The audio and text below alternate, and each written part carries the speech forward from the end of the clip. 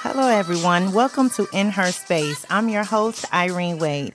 In Her Space is your source of inspiration for faith and spirituality, health, motherhood, love and relationships, professional development, community, and just life. My desire with this podcast is to create a space for me, for you, for us to share our perspective and to give voice to our experiences. Today, we have in the studio author Tyrone Givens. Fed up with stereotypical caricatures used to falsely portray the Black culture, Tyrone Givens is committed to creating heroes and heroines as positive images for our children. To reverse the less than flattering qualities that diminish self-esteem, self-worth, and cultural value, this master storyteller entertains readers with science fiction plots infused with historical facts often omitted from school curriculum. Givens, a homeschool educator whose high school-age children are attending college, is a multilingual, federally licensed airplane pilot. The Bennu Project is a culmination of his passions, empowering Black children, accurate depiction of our history, and rebuilding our community. For more information about Tyrone Givens, you can go to TyroneGivens.com. So we want to welcome to In Her Space author Tyrone Givens. Welcome. Thank you. Thank you for that wonderful introduction. Thank you. So glad to have you. And we also have your wife, Keandra, in the house. Thank you so much for being here. And your two sons. So good to have you all here. Tyrone, we just want to just start out. First of all, you have this amazing book. And could you share with our listening audience what your book is about?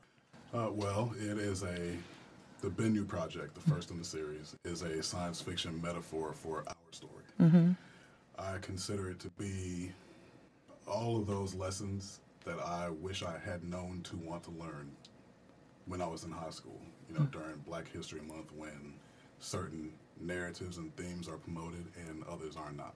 What was your purpose in writing this book? Well, the idea for it came out of a history lesson plan. Okay. As you already said, I am a homeschool parent. So okay. One day I was having an issue trying to, give a lesson on Marcus Garvey. And the more and more I got through it and realized that I was also learning stuff that I had never been exposed to, I figured it might be easier for me to put it all in one big pamphlet. Okay. And I was, trying to convey these messages to my sons during a history lesson. So the pamphlet turned into something more, and then next thing you know, I had a book and way more information to fit in 400 pages for that first book. So it started in a way of trying to convey to your children historical facts, things that they needed to know. That is awesome. You wrote in science fiction. Can you tell us why you decided to write in this genre? I am a gamer. Okay. I say it without shame. They are too. Both of my sons are gamers. I'll play almost any game for the story. I'm a big plot person, so I can tell you right now, I've been a hardcore gamer since the release of CE back in 2002-ish. Okay. Now I get that one. I have sons too, and the Halo I know. Right. Everyone knows that one. So I've been playing them since around that time frame, longer than this one's been alive. Right. And science fiction was always my plot of choice, and so when I sat down and got ready to write this book, I didn't even think twice about which genre I was going to write in. Wow, that's amazing. And I think that's phenomenal because a lot of young men love to play video games and those games, especially with the storylines. So that's awesome. Now, you masked history lessons within the book. Why did you do that? I'll defer right back to my great example of my own children. I know what keeps my attention. Right.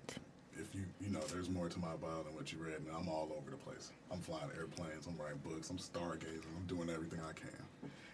And what keeps my attention is a really good game and a really good story. So that's right. My children are the same way. They like science fiction. So are you familiar with the works of The Destruction of Black Civilization or anything by Cheikh Anta Diop? They're great scholars from the 80s. Okay. And the thing with them is I really was already interested. I'm a great history buff. Yes. So the works that they wrote were great for me because I was already interested and wanted to learn it. Right. But they're hard reads though. Mm-hmm. There's a lot of information and it gets dry after a little while. So in order to convey these same themes to my own children, I wanted to mask it in something that would keep their attention. Yes. So I tricked them into learning about history by making it a very entertaining science fiction. Have you found that to be impactful in the way that you did that? In my own personal experience, absolutely. Okay. And then the book, even the first one by itself, is well received by educators in my own circles. Wow. Even as far as I did a similar convention to the Dayton Book Expo in Louisville, and there were some homeschool parents down there who loved the idea, and I still communicate with them after they've used the book. That is amazing. To teach their own kids. Right, and they found that their children stay connected to the storyline because of the way it was written. That is awesome. Now, there's a female heroine. Could you tell us her name and tell us about her, and who did you use to model? Well, there's there's 3 or 4. Okay. You want my favorite one? Yes. My favorite one is the Kandaki. Okay. There's a whole lot of language and the progression over time in this. And so to keep it simple, the Kandaki is where the name Candace comes from. Okay. And it wasn't a name, it was a title. So it was our queen. Mm-hmm. And we're talking about a region down the Nile, southeastern, near Eritrea. Okay. The reason that I modeled the character of the queen in this book after the Candace from that region, and then another great heroine, Anne Zinga. Mm-hmm. For a lot of people who may not have caught that, it's spelled Nzinga. She was the queen of Angola. Okay. During the 15th century, the Portuguese were trying to steal the slave trade that was already in place by the Arab Asiatics up north, and they came and encroached on Angola, and she was there to stop them. She's the person she's my George Washington. Wow. She's my personal heroine. Yes. Because there are statues of this woman all over West Africa, wow, that are towering over buildings because she stood firm against the slave trade. And she actually went farther to punish other collaborators who engaged in it. Make a long story short, she fought the Portuguese for decades and won. Wow. Even after she lost her own country and rose up to take it back. So when you have children who are reading your project here, what is it that you want them to take away from this? Once they read the Bennu project and they get engulfed in the characters and the storyline, what is your hope that they walk away with? The book, as I tell all the parents that buy it for kids, should be used as a teaching tool or an aid. It's just meant to be a stepping stone to encourage the kids to go do their own research. Yes. Everything in these books can be referenced to actual sources that already exist, to put it in a format that would make them want to go find those sources on their own. Good.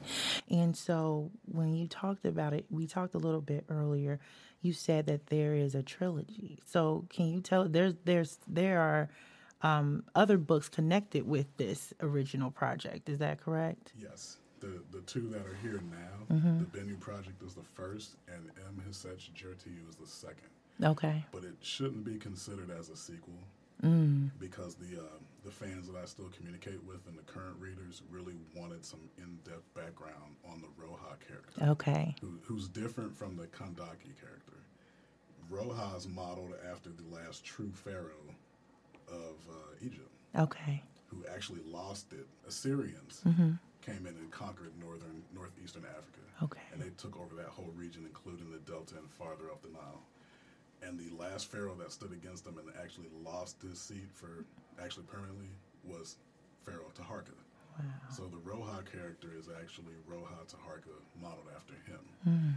And once people found that out, they wanted a whole backstory for her. And so this is her book, M. Wow.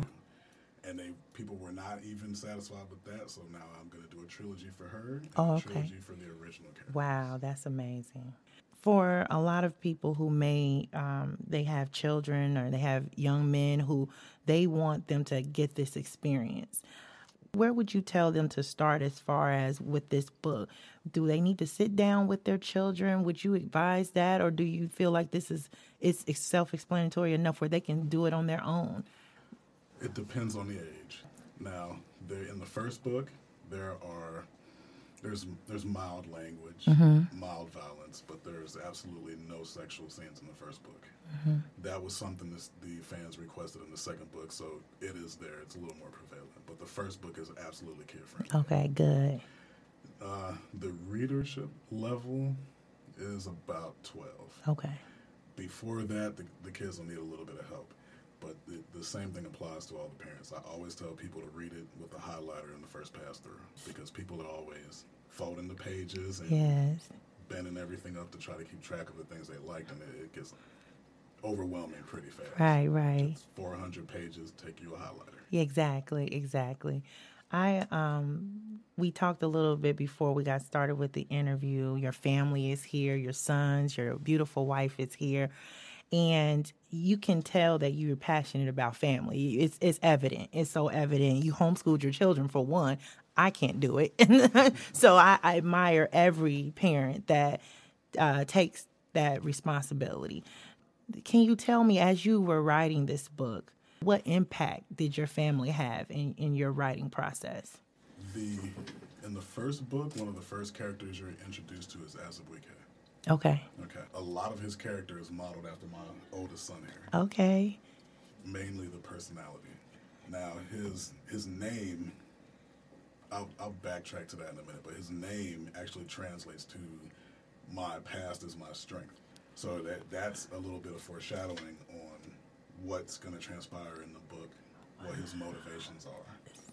The Bennu itself is the precursor to the phoenix that everyone's so familiar with, but the Bennu is 3,000 years old, and it's the first mythological bird to burst into flames and have rebirth associated with it.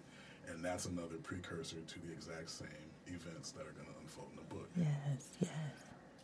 Depending on how far you have made it yourself, Azubuike has a counterpart named Siba. That's him. Okay. Right Okay. the little brother feel that you get from him. Yes. You could be talking to them Wow. too while you're reading the book. That's awesome. So your family had a huge impact in this. Yes. That's awesome. And input too. Yes, absolutely. I believe what you're doing here is just so phenomenal. I know that in some circles, there have been families have expressed the need for cultural relevant curriculum in our school systems. For you to be creating storylines that begin to pull that into readership. This is beautiful. What do you want to see? What do you want to see with this in the future? Well, my motivations are really simple. I'm not in it for the money or fame. My goal is to help uplift what I see as the source of many symptoms that are kind of plaguing our community right now. Right. I think it can all be traced back to self-value and self-worth. Yes. And if you spend 10 pages in this book, the overall themes are strong families, respect for elders, strong female characters on equal footing with the strong male characters. Yes, the Council of Elders. I've seen that in all of that, all those things that I'm terrified to say for people who haven't read the book. But it's awesome. Stuff. Yes. But the main thing is the culture that exists. Without getting on too far of a tangent on the different cultures and economies that are based in those cultures that we have in all these various countries, the one that I try to portray in this book is the closest to what I imagine would have existed in pre-colonial Africa. Everyone is about everyone else, where we are only doing as well as the weakest or slowest person here. Wow. Where it's all about community. Right. And we've gotten away from that to something that's more selfish, more greed-based, and that really doesn't serve families and communities. Right. So it's all about pulling everyone up at the same time. We're not all winning if we're not all winning. The name of the book is The Benu Project. The author is Tyrone Givens. And this is just a phenomenal read that he has put together, and it's for our children, to build up our children, to lift them up, to know that they have a greater legacy. This is beautiful.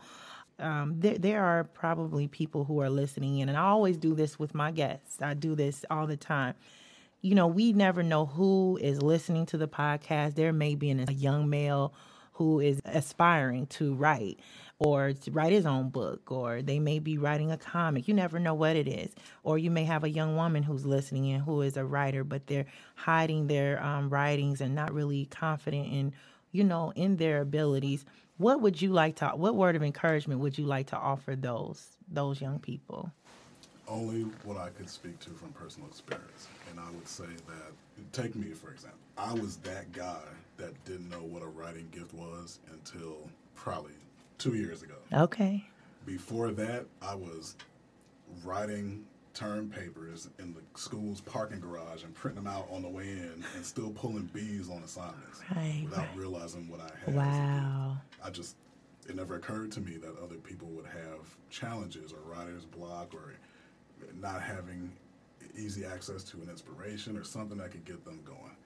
So the first thing I would say is find what motivates you. And the easiest way for me to have done that was to find things that I already liked. Mm-hmm. I wrote to my own interests. Yes. And I just hoped that there were enough other people who had, shared the same interests. The second half of that advice is creativity can only get you so far. Yes. I'm as creative as they come. These books, you may not even believe, but that book took me 7 weeks to write. Wow. And this one took me 11 just because I was paranoid about double checking everything that tied into the second one. Right. But for all that creativity, I cannot tell you how much of a godsend is standing over here to even help me with the basic stuff, the marketing, yes, the pitches, yeah, the ability to come in here and sit with you. Yes. And he's talking about Valerie Coleman. She's in the house today. It is because of her that this book won for science fiction this year, actually. Wow. And then this whole book cover was her inspiration. That's awesome. So awesome. I always give credit to her yes. if someone asks that question. So since you're there, I just want to ask you before we close out, how important is mentorship?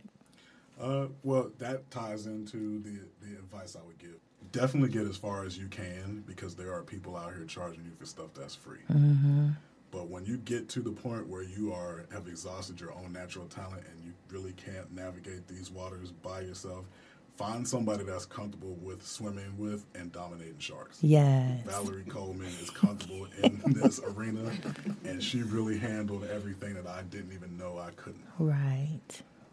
So it's very valuable. It's very valuable. Wow.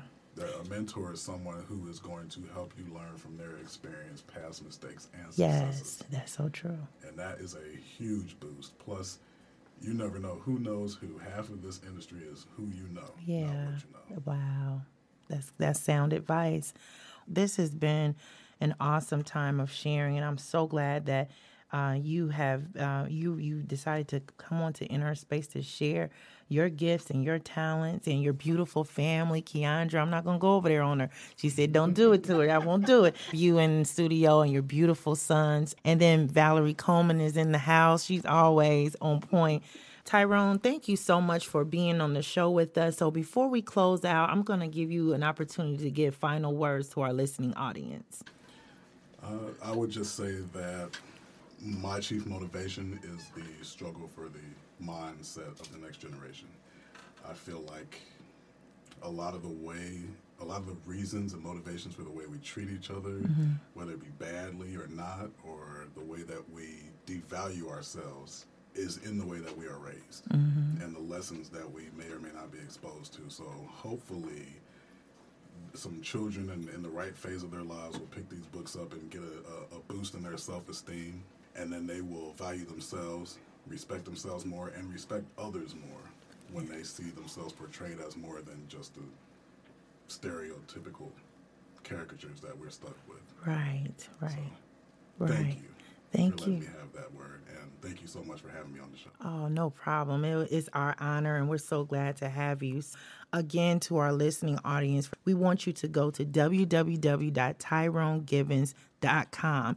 And also, he is on Instagram, Facebook, and Twitter, Bennu Project, BENNU Project. That information will also be at www.inherspace.com. If you want more information, we'll have information about this podcast and also Tyrone Givens in his book. For those of you who want to know more about In Her Space, we are on SoundCloud, we are on Blog Talk Radio, and we're also on iTunes. So subscribe today.